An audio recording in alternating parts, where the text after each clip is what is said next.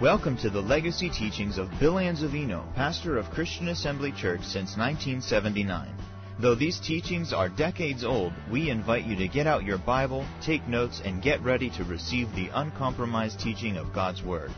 For more information about Christian Assembly Church, please visit us online at cafamily.net. We are beginning a new lesson, a new series. Can you hear back there?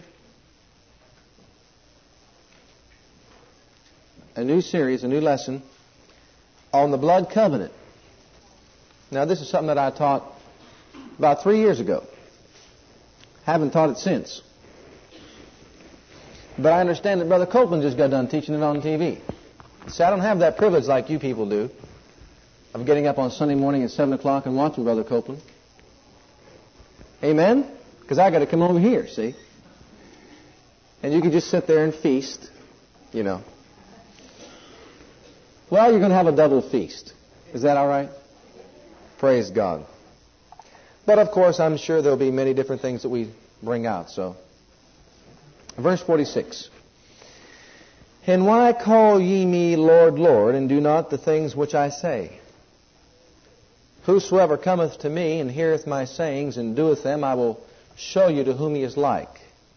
He is like a man which built his house, and dig deep, and laid the foundation on a rock. And when the flood arose, and the stream beat vehemently upon that house, and could not shake it. Could not. How many of you have already underlined that in your Bible? Circled it. How many of you have not? You better do it if you haven't. Could not. What does it say? Could not. Amen? Could not be shaken. Why? Because it was founded upon a what? Founded upon a rock. Now, what is that rock? What is that rock? Well, first of all, let's notice something. I'll let you think about that for a while. Let's notice something. Jesus likens spiritual growth unto a building that's being built. He likens it unto a tree. In John 15, I am the vine, you are the branch. And here he likens it unto a building. Building a structure. Building a house. A man building a house. And he says that the foundation is built on a what? On a rock. Now, I didn't have a chance to watch the program, but I did get a chance to read The Believer's Voice of Victory. And I read of course they were talking about love, but I read a little report that they gave about the new headquarters building that Brother Copeland is building right now. He's involved in. And I remember vividly that he reported that the consultant engineering firm that was to go out and check out the site of the property where the foundation was to be laid, reported to him that it was the hardest formation that they ever encountered. And it was so hard that it broke the machinery and they had to change the drill bits. And said, Brother Copeland, it's not a coincidence that out of all this available property, you chose the hardest formation, the hardest, most perfect site in which to build your, lay your foundation for your building of your headquarters building. It's not a coincidence. It had to be God. Well, now notice, he built it upon a what? What could be harder than a rock? To lay a foundation. Now, if you laid a foundation upon something that had a substance that was like sand here, look at verse 49. He that heareth and doeth not is like a man that without a foundation, he built his house upon the earth. Now, in Matthew, he talks about sand. against which the stream did beat vehemently, and immediately it fell, and the ruin of that house was great. Now, if you laid a foundation and built that foundation on sand, of course it's still going to give you problems. But here I see there's a difference between the foundation and the substance upon which you lay that foundation. You see the difference? The rock. Rocky substance. A hard formation.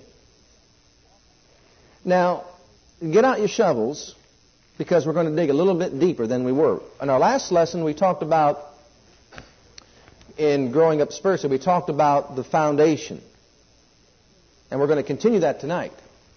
But here we want to bring out the substance upon which the foundation is built. This is that hard substance, that rocky substance. And some people say it's Christ is the rock of our salvation. Now, I know that. You know that. But that's very broad. If you're saying, well, what is that rocky substance? It's Christ. Well, that's broad, isn't it? You think about that. He stands for everything. Someone else has said, and I've heard somebody say, that was revelation knowledge. How many of you ever heard that? Raise up your hand if you heard that. It was revelation knowledge. Well, I can agree with that, but that's vague. There's a lot of revelation knowledge, isn't there? But what revelation knowledge was he talking about?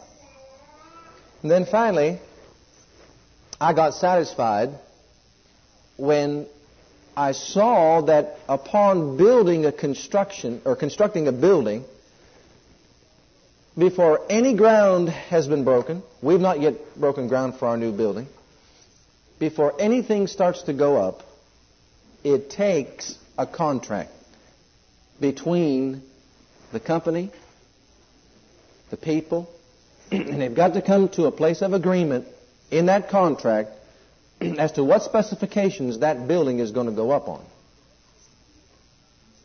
When they come into a place of agreement and they're all set, then they'll break the ground.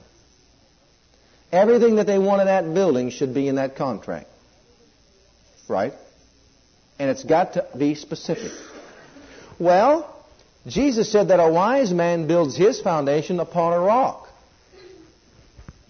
That rock then has got to be the blood covenant. Write that down. The blood covenant is the rock upon which the structure would be built. The blood covenant. It's the contract. It's the bottom line. You can't get any deeper than that. It's the rock upon which the building is going to be built. The foundation will be laid upon the rock. That rock is the contract. The blood covenant. In the 89th Psalm, very quickly, let's turn there. 89th Psalm, verse 34, will give us an idea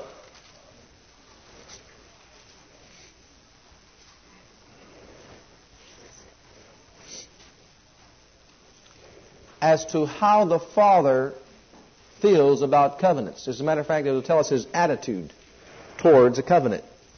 My covenant will I not break, nor alter, it means change, the thing or the words, whatever, that thing, the words, which has gone out of my lips. The Father says concerning covenant, I will not change a word of my mouth, and I will not break my covenant. In other words, when that contract or that agreement was written, it had and contained within it everything that the Father desired and wanted.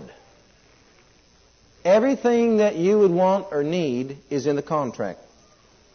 Whatever is in there, He made sure He was in agreement with it. It contains the actual will of the Father. With that thought in mind, let's read the rest of it. once I have sworn by my holiness that I will not lie unto David. His seed shall endure forever, and his throne as the sun before me.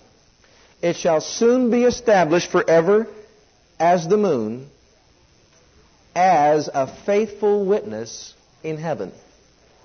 Once it's established, it's forever. Once He has spoken it and swore by His holiness, that settles it. That's what He wanted. That's the way it is. That's the way it will be. Period. Then the psalmist said, stop and ponder and meditate and think about that. That's what the word Selah means. Meditate that. So, think about this. The Father was going to have a covenant relationship with the human race. And in that relationship, He would have a contract not signed with an ink pen on the dotted line, but sealed by the blood of His Son. If that contract needs to be changed, then it is not in line with the character of God. If the blood covenant has any flaws in it, then the Heavenly Father didn't know what He was doing when He wrote the covenant. Now, we had an architect, put together a plan for us that was, it'll take you, if you start to read it right now, it'll take you for about a month with a dictionary. And then you'd have to just, get somebody to help interpret it for you. It was detailed and specific. Well, do you think that the Father is smarter and more intelligent than our architect? Did you ever try to go back under the Old Covenant and look at all the intricate details of the building of the temple and all the work that went into the robe and the high priest's clothing and every phase and aspect of it, and think about it was all detailed by the Father God? He put all these things together. And then in the new covenant, the blood covenant, He seals it by His blood. And once He seals it by His blood, it carries a deeper meaning. Well, in its simplest form, let's give you a definition, first of all, of the word covenant. That way we'll show you then the deeper meaning of the word covenant. In its simplest form, the word covenant means an agreement between two parties. An agreement between two parties, in which all the assets, talents, liabilities, and debts are held mutually, or mutually held. An agreement between two parties, in which all the assets, talents, debts, and liabilities are mutually held. Or we can say an agreement of unity containing certain carefully defined promises and pledges. Promises and pledges. An agreement of unity containing certain carefully defined promises and pledges. Now, I don't know about you. While I'm saying this, turn to Hebrews, the 8th chapter. But when I was in the secular field of work, I worked for the steel industry. And that gives me somewhat of an understanding as to what a covenant agreement really is. In the steel industry, you have every 3 years a contract that is reviewed by the board of review. And all the union leaders will get together to put together another package or another plan, hopefully, of course, to obtain better promises and benefits and wages over the next period of 3 years. Well, today we hear a lot about concessions and not a whole lot about pay, wages being upped and benefits being better. We hear more about concessions. Well, I don't know about you, but if you stop and think about this, in that covenant agreement that the company has with the employees and employer, the company, corporation heads, once that agreement is signed and ratified, they've come into a place that everybody is in agreement with that agreement, that covenant, that contract. then every aspect and every phase of that covenant has got to take place over the period of years. Had the company not wanted to give it, and they may have done it by, force or whatever. Some go out on strike to get better benefits and that sort of thing. But they did it nonetheless. To go back on that is illegal. Once it's been in effect, to go back on that, it's illegal. It's wrong for them to do it, and they'll have to pay the consequences of it. Well, here we find out in the verse 6, but now hath he obtained a more excellent ministry, by how much also he is the mediator of a better covenant, established upon better promises. Now, maybe my steelworkers agreement and contract and covenant, whatever you want to call it, could be negotiated every 3 years, because in itself it does not contain the best I can actually receive out of that corporation. But instead of going for the whole thing all at once, which they'll never agree to, we go for a little at a time. And get a little bit here, a little bit there, then add a little bit more, add a little bit more. Well, this covenant is a better covenant, established upon better promises, and there'll never be a need to get together a board or a review committee to go over the contract in 100 years, in 1,000,000 years, in 1,000,000,000 years, because this covenant contains the better promises, blessings, and pledges, and there could not possibly be any improvements made on this covenant or on this contract. This contract is perfect. It offers 3 blessings, at least 3 blessings, that the old covenant or the old contract could not offer and could not be obtainable to the believer. Now, Ephesians 1:3 tells us that we are blessed with every spiritual blessing in heavenly places in Christ Jesus. Doesn't it say that? How can you get better than every spiritual blessing? In other words, you don't have, as a steelworker, all that your company has to offer. Because by rights, it can offer you a lot more as a steelworker. And no matter what your profession is, if they wanted to be fair and just. But as a child of God, as a partaker of the new blood covenant, you have got all that heaven has to offer you. Every bit of it. 3 of those blessings, those better promises, are these. Number 1, union with the Father. Number 2, union with the Son. And number 3, union with the Holy Ghost. You become one with the Father, the Son, and the Holy Ghost in the new birth. That is a blessing of the new covenant. I don't know what more you can ask for. There isn't anything more a person could possibly desire. You know why? Because there's nothing more to offer. In this new covenant, friends, the Father offered Himself. Not His gold, not His silver, not His home.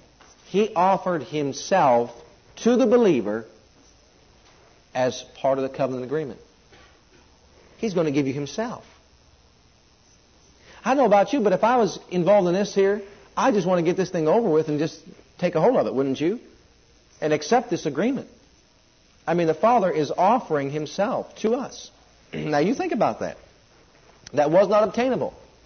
So we don't really need a review committee to go over the contract, this New Testament, this new covenant.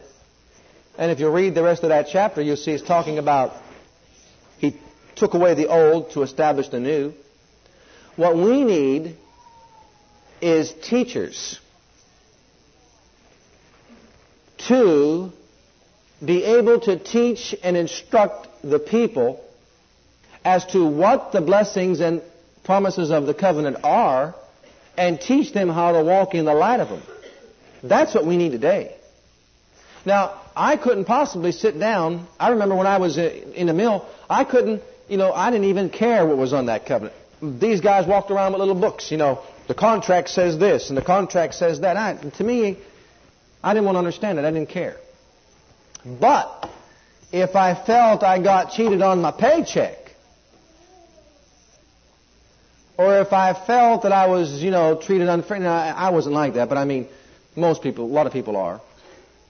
If they felt they had a legal right coming to them under that contract, well then, they went to the shop steward and they looked up, the articles and found out exactly what the contract said, and they demanded their rights. For an example, I almost lost 2 fingers down the mill. This is when I first got saved. And I didn't know that what had happened to... I probably could have had compensation for the damage that was done to my fingers, because I almost couldn't play my guitar. And it was only by God's grace that I was able to.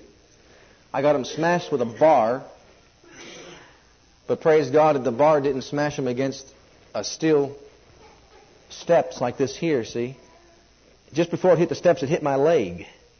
Otherwise, if it hit something hard, it just chopped them right off. But it hit my leg, and my leg cushioned the fingers, and the fingers didn't get cut off, but they got smashed terribly. Matter of fact, when I took my glove off, I was wondering if they were really there. And I had my wedding band on, and the fingers swelled up so big that I couldn't get the wedding band off.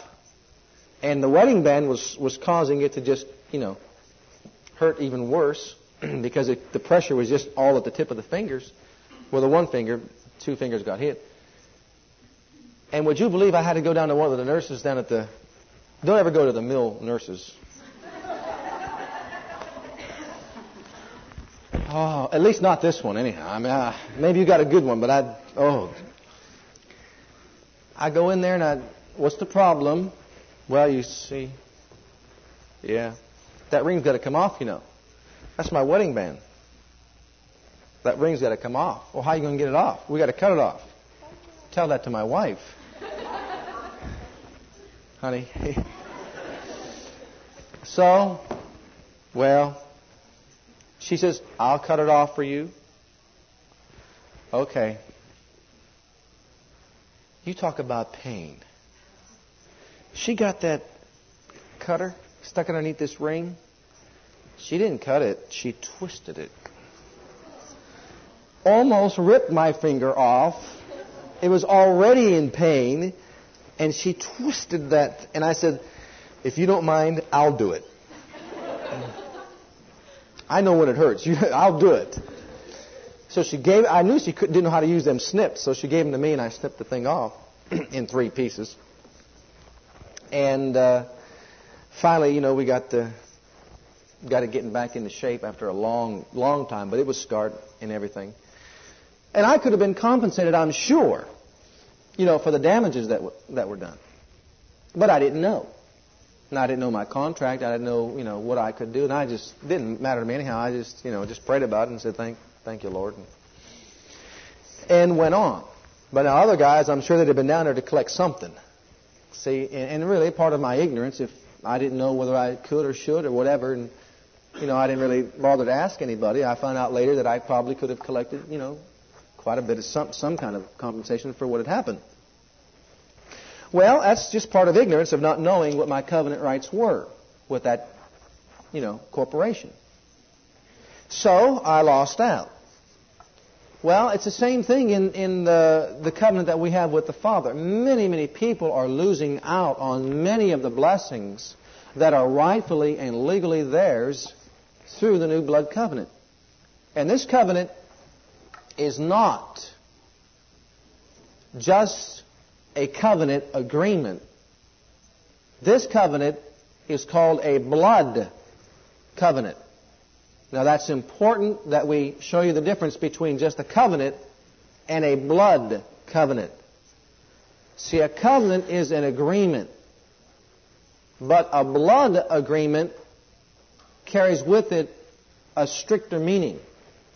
Now let's look at Leviticus, the 17th chapter. Chapter 17.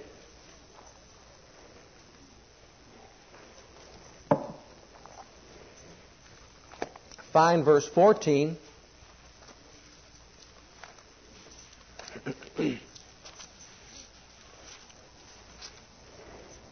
And while you're doing that, I'll explain to you the Greek meaning of the word covenant is the Greek word diatheke, and it means an unequal covenant.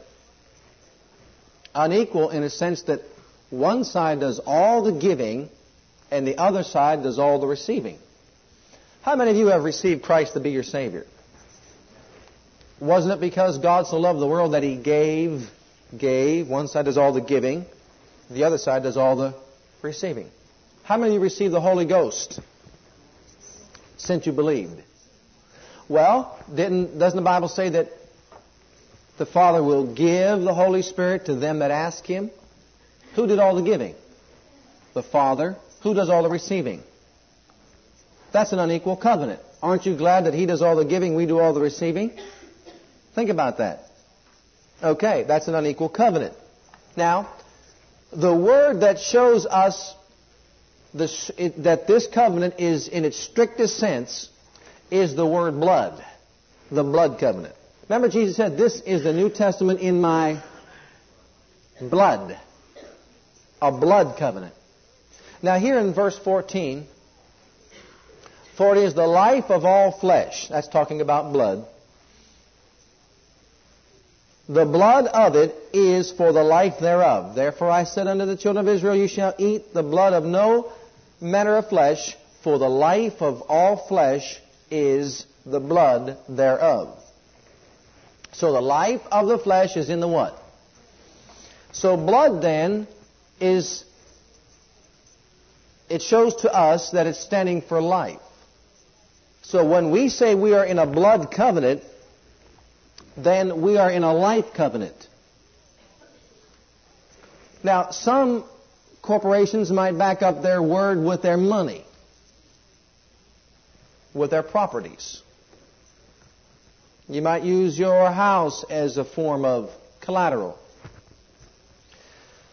You may go into it. Well, if you entered in, how many of you ever entered into a covenant agreement with the bank to pay for the mortgage of a house? Raise your hand if you did. How many of you have kept your side of the deal? If you didn't, then your house is up for sheriff's sale. Right? It might be 90% paid for, but nonetheless, if you stop making payments, you have a contract that you're to pay so much a month for the next 30 years, 25 years, not 10 years. If you stop your part of that agreement, they have a legal right to come in and take your house away from you. Isn't that true? Okay. Well, now here, we don't have a house that's, standing behind this agreement. We don't have money that's standing behind this agreement. We have life that's standing behind this agreement. Somebody's life. Well, whose life? Who is this covenant with? Is it just with man himself? Or is it between God and man? If it's between God and man through the blood of the Lord Jesus Christ, then who are the two covenant heads? The Father and the Son. Okay, if the Father and the Son are in covenant together, then the very fact that blood is part of that covenant, it's saying this, that the Father is backing up the covenant with His life. He must keep His part of the covenant or He dies. Jesus is man's representative of the covenant. He's our covenant head. He backs up the covenant with His blood. He's immortal. He cannot lie. He cannot die. So in order for Him to break the covenant, he must lie or die. He can't do either. God cannot lie nor die. Jesus cannot die nor lie. So the covenant then is intact and it's infallible. It cannot be broken. Whatever God says is. Whatever He said He'd do, He will do.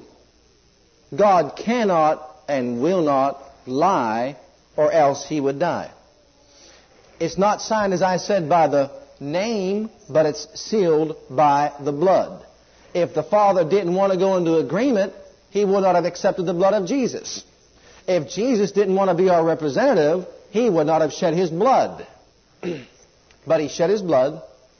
The Father accepted the blood. Now we have a coming together, an agreement, sealed by blood. The Father is obligated. He must save you. He's got to give the new birth to you if you come truly from your heart believing to receive. Because Jesus, our representative, is at His right hand looking at Him, saying, I died for him and shed my blood for him. You've accepted my blood. He is now coming into the covenant. The Father must give birth to him or he lies to Jesus. He's got to do it. He can't break that covenant. All that will come, I will in no wise turn anyone away. Isn't that what He said? Now, someone says that's taking away from the sovereignty of God, but it's not. God is sovereign. But in His sovereignty, He said, I will make a covenant with my people. A covenant that cannot be broken. So the Father then, in His sovereignty, made a covenant that every word must be fulfilled. If He breaks the word, then He has broken the covenant and He lied. Then, of course, the consequence is death. But God can't do that. He's not going to lie or die, is He? And He's not willing to do that. He's not going to do that. He's got to fulfill the covenant. He's got to keep His word. Now, and write this down as a golden nugget. I wrote this out as a golden nugget, and I believe it's good for us to really meditate on this. When the Father accepted the blood of Jesus, when the Father accepted the blood of Jesus as a sacrifice for the human race, when the Father accepted the blood of Jesus as a sacrifice for the human race and entered into covenant with Him,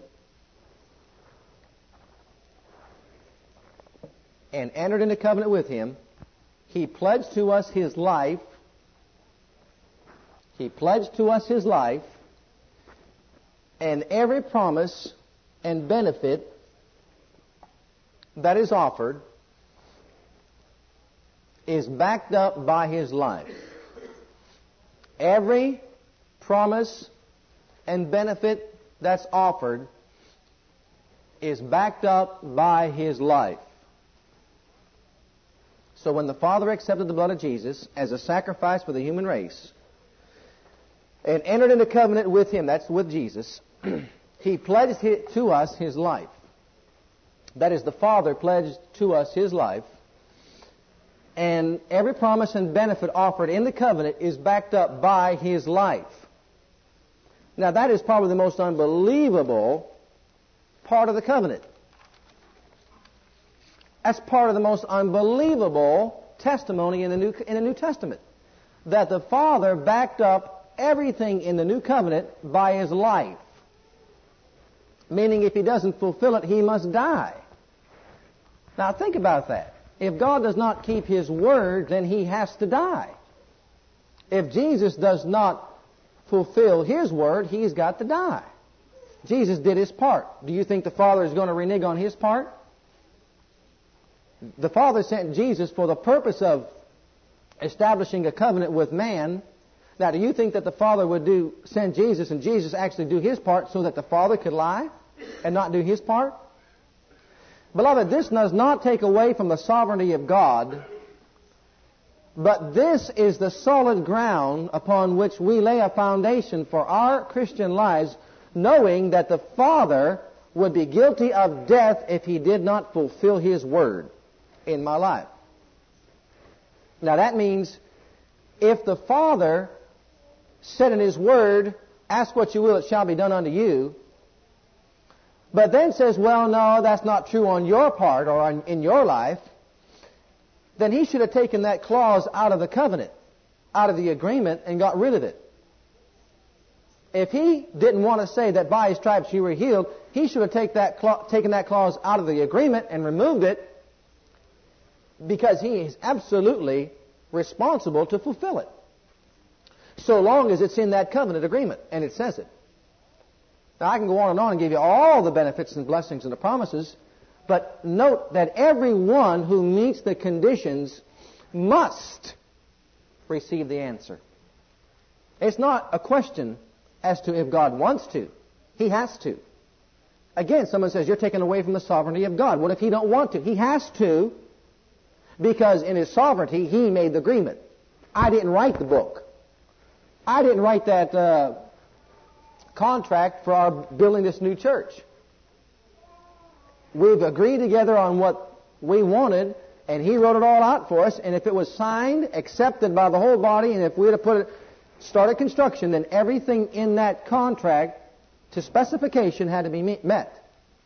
The company would have to meet it.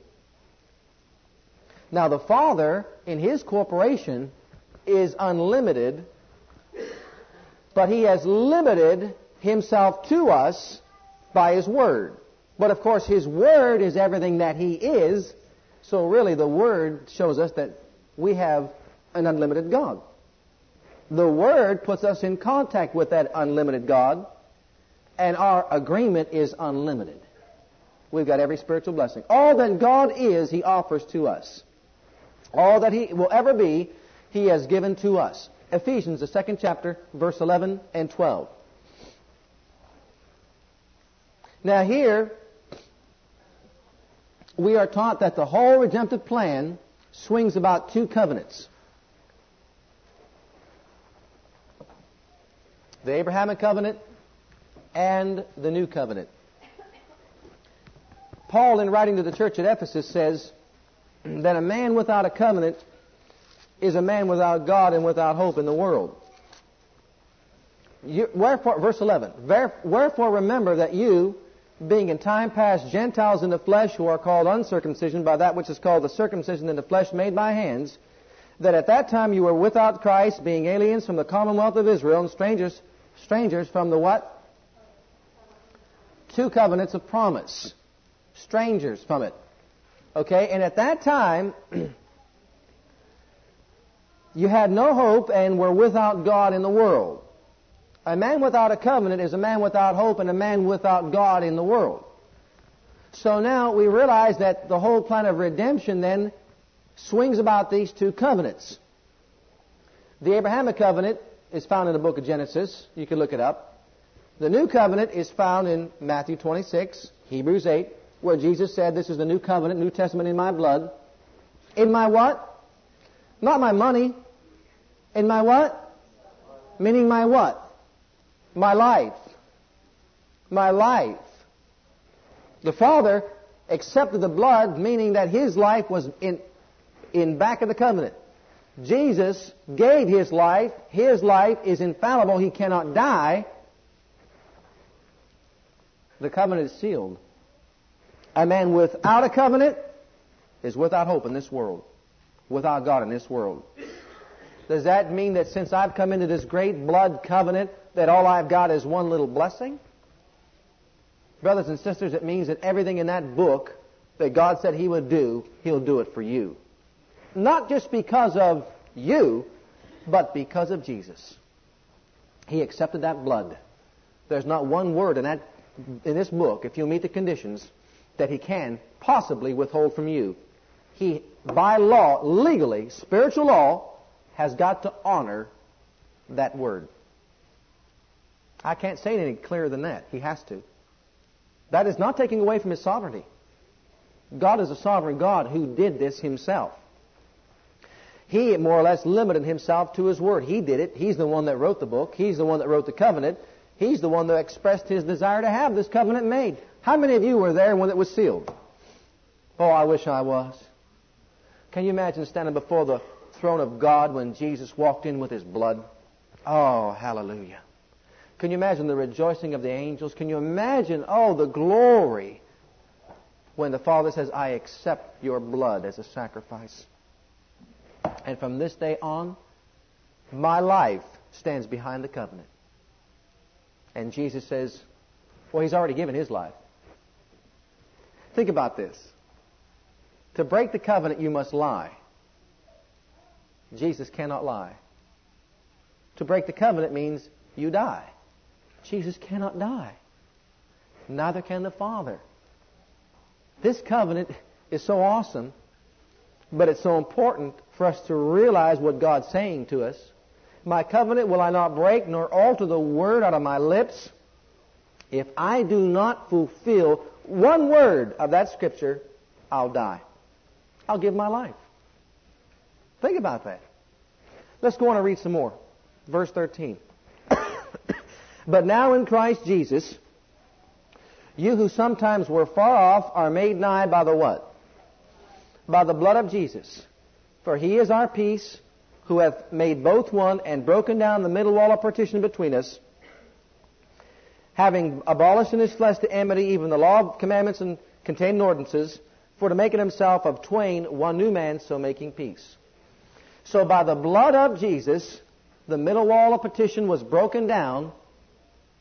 We come into an agreement with Him. We enter in by the way of the blood covenant, meaning that God gives Himself, not His money, not His house, although that's included, but He gives Himself to us. The Father, the Son, and the Holy Ghost are ours. Why in the world would God want to enter into a covenant with a man? Why would the Father want to ever limit Himself to be in a business deal with a man? For the life of me, that doesn't make any sense. Why would somebody as omnipotent and omniscient as God, the creator of the universe, want to take somebody into His corporation and make him an equal heir in that corporation? That doesn't make any sense. If He wanted to be selfish, He's got it all to Himself. But think about this. If what I'm saying is true, and it's got to be, it's God's Word, then when we understand what kind of clout we have in the throne of God and realize that what this covenant actually did for us made us one in all the things of God, then we're in business in being a true co-laborer and representative of this covenant in this earth. Now, first of all, let's find out some reasons why covenants are made. And remember, blood covenant means that the life stands behind the agreement. If in this relationship, let's say between men, I were to go into covenant, let's say, with Brother Terry, and we're going to go into some, we're going to go into partnership, we're going to go into making pizzas.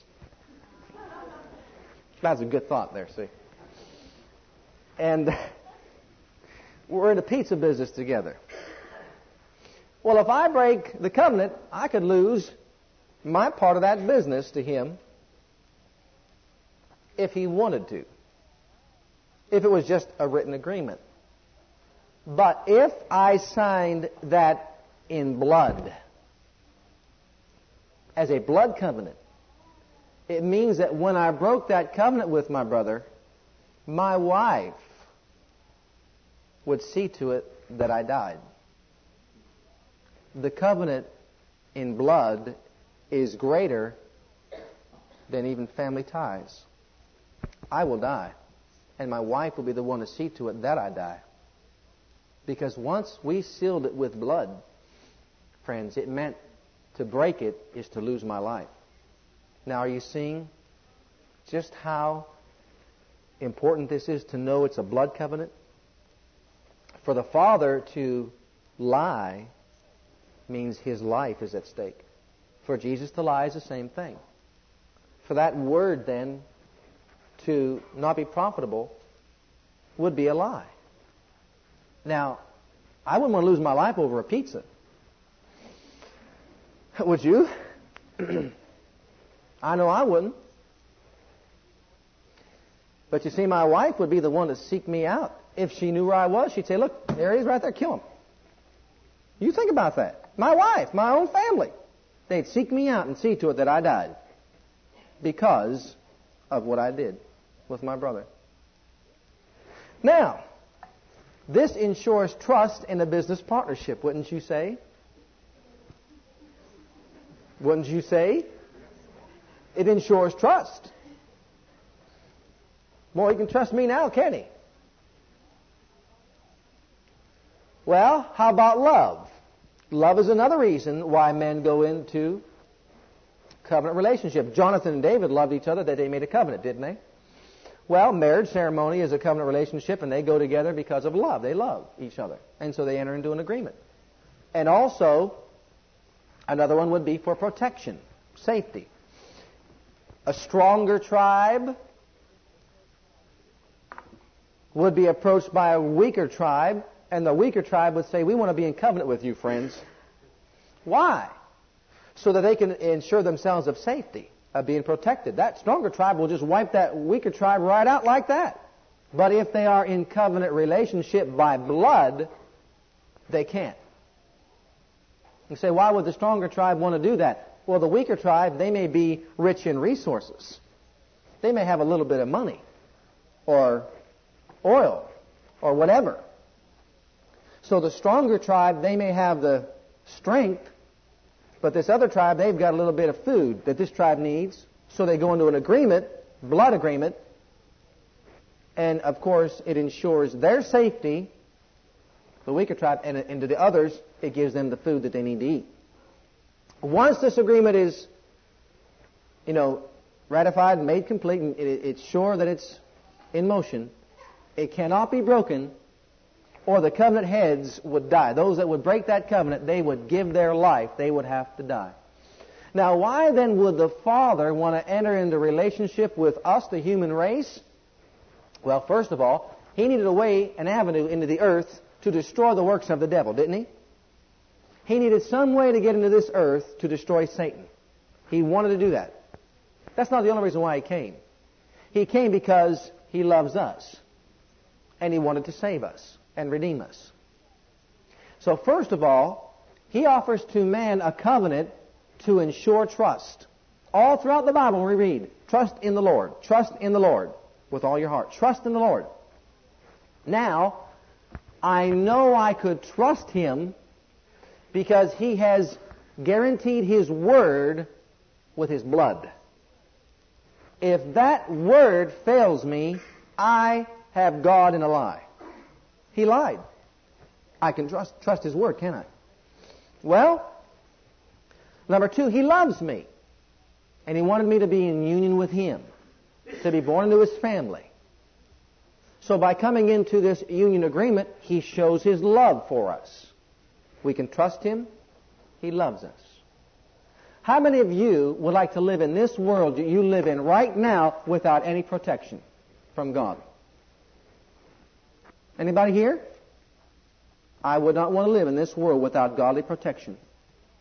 Number three is safety and protection. Psalm 91. What He's saying to us, I will be to you a protector, a refuge, a fortress in this earth. Those are the things He's offering to us if we'll enter into this agreement with Him.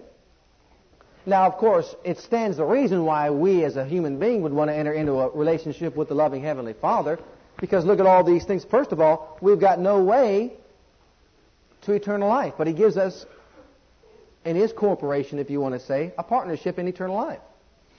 He gives us His love. He gives us His life. He gives us His word. He gives us every spiritual blessing. Who in the world wouldn't want to enter into the corporation that contains all the silver and gold and cattle on 1,000 hills? I mean, I'd want to do that, wouldn't you? If you're working for anybody, you want to be in business with the big one. Amen? We're in partnership with the Father. We're about the Father's business. Our Father owns it all. And we should be quick to tell people that we are in partnership with our Heavenly Father. In a blood covenant relationship. Okay, now, if God and man have come to a place of agreement where they are in covenant relationship with one another, then it absolutely means that all of God's life that He has given and all His Word that He has spoken will be backed up by His life. Then what does it mean on the side of the human? What does it mean on my side? Every time I partake of that Lord's Supper, I am reenacting that the death of the Lord, which is symbolic of the blood covenant union and relationship. If He is required to give His life, I was required to give my life to Him, to be in covenant with Him, to receive His life, wasn't I? Now listen to me.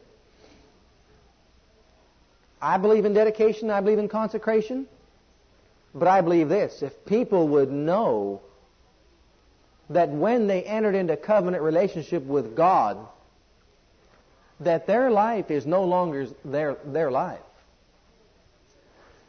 They entered into blood covenant partnership and relationship with the Father, and you are already His property, spirit, soul, and body. We are required to keep the covenant and walk in light of the covenant no matter what. Every time we walk our own way, we are covenant breakers. Every time we turn our back, and I'm going to tell you something, I thank God for this provision inside this covenant, this contract. If you confess your sin, He's faithful and just to forgive you your sin. There's a clause inside our covenant that says if we confess our sins, we'll be forgiven. Doesn't it say that? Now, you think about this. If that clause was not put in there and we turned our backs on God, that would be it. But you see how He defined this promise in a way that we can maintain relationship even though we walk out of fellowship? Now, how many of you believe that when you got saved, you consecrated your life to God? How many of you had heard teaching that you got to keep on consecrating and dedicating and consecrating and dedicating? Listen, really, it's not true. You are consecrated, whether you know it or not. You are not your own, whether you know it or not. You've been bought with a price, whether you know it or not. You are in blood covenant with the Father. Think about this. If I walk out from that, and I'm not about to, beloved, and this is where this eternal security comes in. I don't believe a word of it. I walk out from beneath that covenant and turn my back on that covenant. It's my life. Spiritual death. I'm not walking out of this covenant. I've been bought with the blood of Jesus. I am responsible for this covenant. I am responsible to walk in the light of it. Aren't you glad that He says, my commandments are not grievous? Come unto me, my yoke is easy and the burden is light. That doesn't sound hard to me. I'm responsible to walk in the light of this covenant. If not, I lied. Because when I came to Christ, didn't I give Him my all? How many of you gave Him your all? This business about, well, He's not Lord of all yet. Well, listen to me. I don't know whether you made Him Lord of all yet or not, but if you made Him your Savior, you made Him Lord of all. I'll say it again. If you made Jesus your Savior, you made Him Lord of all. That's it, friends. You are in this covenant. You signed the contract. Boy, don't you wish you could have got out of that house agreement and not lose your house? Sure you do. Either pay the money or get out of the agreement somehow. Wouldn't that be nice? But you think about this. You entered into a covenant that has been sealed by blood. When you entered into that covenant, there was a blood transfusion that took place. Your blood is no longer there. It's His blood that's in me, cleansing me. My life now is His. The life I'm living in the flesh is not mine. I am sold out to God, spirit, soul, and body. That's all there is to it. There's no making me that way. I am. I have to be. In other words, whether you know it or not, you are sold out to God. Now, it's our responsibility to walk in the light of it. That's why I said we need teachers to reveal to us these truths of the covenant and teach us how we can walk in them, how to walk in the light of them. There are benefits and blessings and promises. But we cannot try to be more consecrated to God. You can't get any more consecrated to God than you are. You are no longer your property. You are His. And it's in the blood covenant agreement. That's what happened when you made Him your Savior. Now you see who's responsible to keep it? Me. I walk in the light of it. I'm His. Now do you see why when you have an affair with the world, you're an adulterer, the Bible says? An adulteress because you're in the world, living in the world? You're a covenant breaker is what He's saying. I don't ever want to be tagged as a covenant breaker, do you? No, you see, we don't belong out there. We don't belong outside of the covenant. Now, these legal rights that we have, let me say it a better way, okay? A better way. We're going to close. We only got a few minutes. A better way to say it's like this. You don't have a legal right to step out of that covenant. You don't have a legal right to miss one payment. Not a legal right. If you miss any, it's because of grace. They give you that grace. And thank God we live under grace.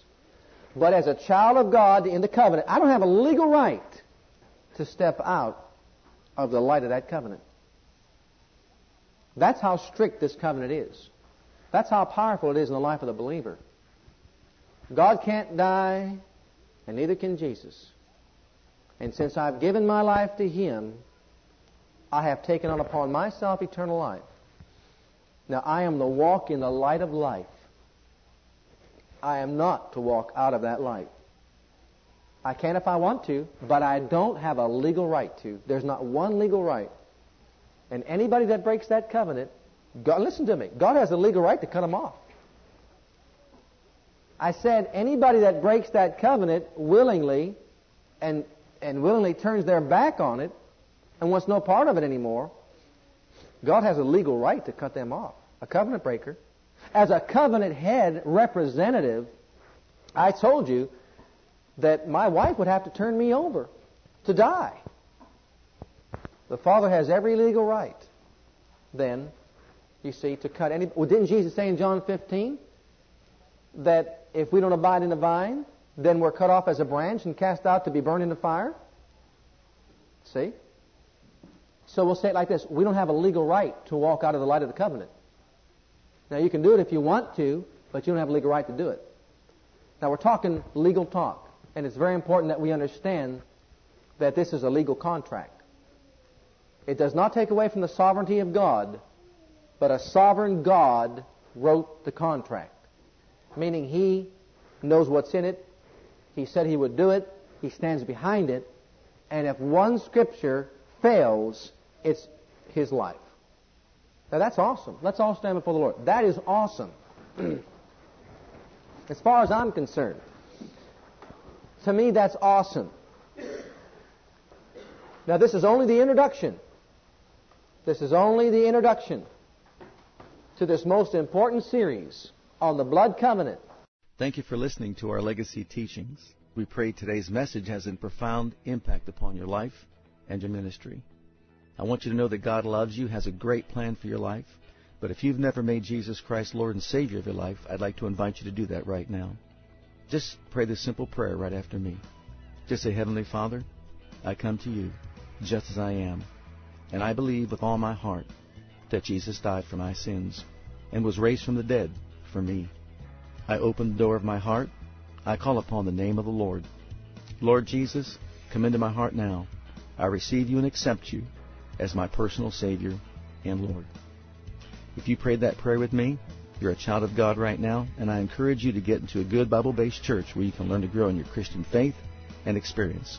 God bless.